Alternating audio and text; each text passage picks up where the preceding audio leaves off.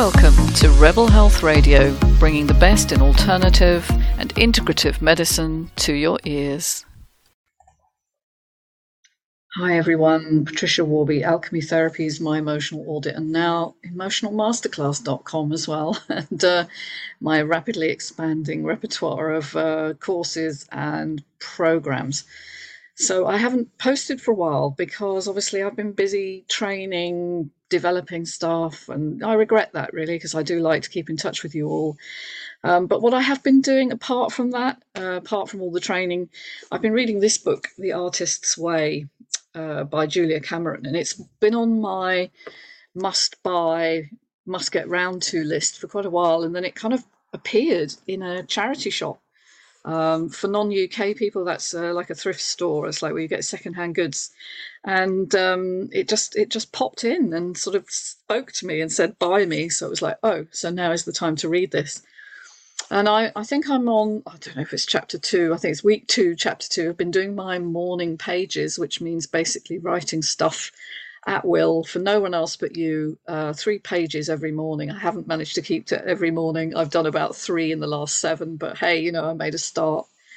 But I've been reading, some of this stuff about crazy makers that I really wanted to read out to you because it just made me think, oh, how many times have I had that in my life? You know, people who are blocked creatively themselves will find anyone trying to work through their block into creativity, whatever that is, not just being an artist, but say, you know, doing what I do, being a, you know, educator, writer, and therapist, and they will demand things of you that get in the way of your creativity. And so just some of the headlines here made me laugh. Crazy makers discount your reality. So they kind of, no matter how important your work deadline or trajectory, they will violate your needs. So they will say something like, I know you asked me not to call at this time, but ... you know, they are calling. Or they triangulate those they deal with. Now, I thought that was a beautiful phrase. I used to come across triangulation when measuring gardens because I used to be a garden designer. But listen, it's basically crazy makers thrive on energy, your energy. They set people against one another. So they triangulate, they create a sort of problem and stir up stuff. So-and-so was telling me you didn't do such and such, or I heard that so-and-so was saying this about you. And then you end up getting angry with so-and-so, even though it's a secondhand comment. You've no idea whether that person actually said what they said.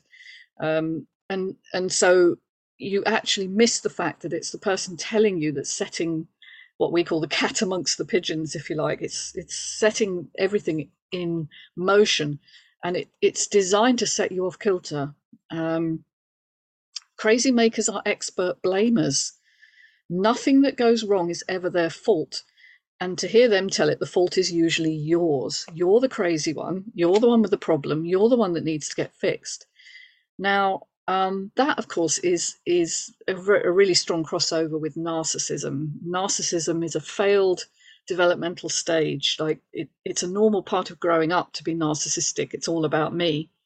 But some people never get beyond that, and they actually end up just being narcissists for the rest of their life, and they blame everyone else. Nothing is ever their fault, and they make you doubt your own reality as well, which is really frightening if you end up in a relationship like that. So it's a problem of lack of nurturance and support when they were young. But because they're not willing to go there and ever admit they're wrong, you have to be blamed and made the issue. Crazy makers create dramas, but seldom where they belong. So they're often blocked creatives themselves, as I've said. They're usually highly sensitive people, but they've locked that down. They don't want to feel. They only want to tell you what's wrong. And you coming into your own power is a huge threat to that, because they need to be able to control you. And so if you show signs of being creative and wanting to break free, they're going to shut that down because it's going to make them jealous and threatened. And so they create dramas to distract you from that course. So you'll probably see that happening a lot. They hate schedules apart from their own, right? They really like to keep things in order, but not for you to keep things in order, because they need to thrive on your chaos, which they're creating. And they serve their own purpose always. It's all about them. And then they deny that they have any issue whatsoever. So, they'll distract you from what the real issue is. But this is the most important point at the end, was if crazy makers are that destructive, what are we doing involved with them? And the answer, to be brief but brutal, is that we're that crazy ourselves and we are that self-destructive. Really? Yes. As blocked creatives, we are willing to go to almost any lengths to remain blocked. As frightening and abusive as life with a crazy maker is, we find it far less threatening than the challenge of a creative life of our own. You see, because we don't know what it would be like. We don't know what freedom feels like. We've probably grown up with a narcissist in order to be attracted to another later in life. And so it's really important to know where you are in life and that you've been doing this to yourself unwittingly, unconsciously. It's not your fault. We're not blaming you or me for living like this, but it's time to get real and, live the life you really want. And that may involve some very painful decisions. The final bit here is, if you are involved in a tortured tango with a crazy maker, stop dancing to his or her tune. That was such a great quote. I had to read that one out. A tortured tango. Yeah. Pick up a book on codependency. Yeah. Well, there's plenty of books, but I would also say there's plenty of material online now. And, she's talking about kind of getting out of the addiction of having to be controlled, because codependency is something you got used to when you were young. And so you look for that, and narcissists are very good at being very attractive at the beginning before they start to control you and shut things down. And it's what you're kind of familiar with. And so you will be attracted to those people until you decide you don't want to do that anymore and build your own self-esteem, which is really important. Now, I didn't ever live with a narcissist, but I have had relationships where I've been in the shadows, and I really wanted to come forward and live my own life according to my creed and develop my own creativity and skills. And that's what I'm doing. And sometimes it's hard work and sometimes it's exhausting, but it's wonderfully, wonderfully rewarding as well. So just would highly recommend this book and working through the program, because it's not just a book. You have to do some tasks at the end of each week. And the idea is that you discover kind of your creative source, and that's certainly what I'm all about.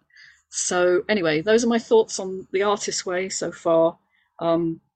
Do keep subscribing. There's plenty on the channel to explore on all manner of things about anxiety, chronic illness, and the mind-body connection.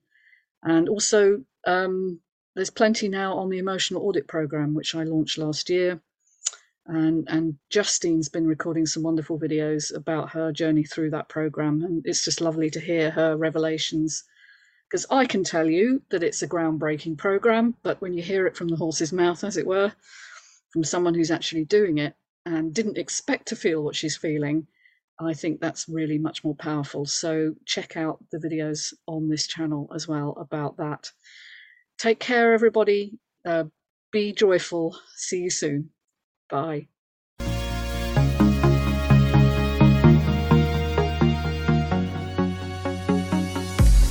Hey, hope you enjoyed listening to Rebel Health Radio. Do subscribe and look forward to catching you soon.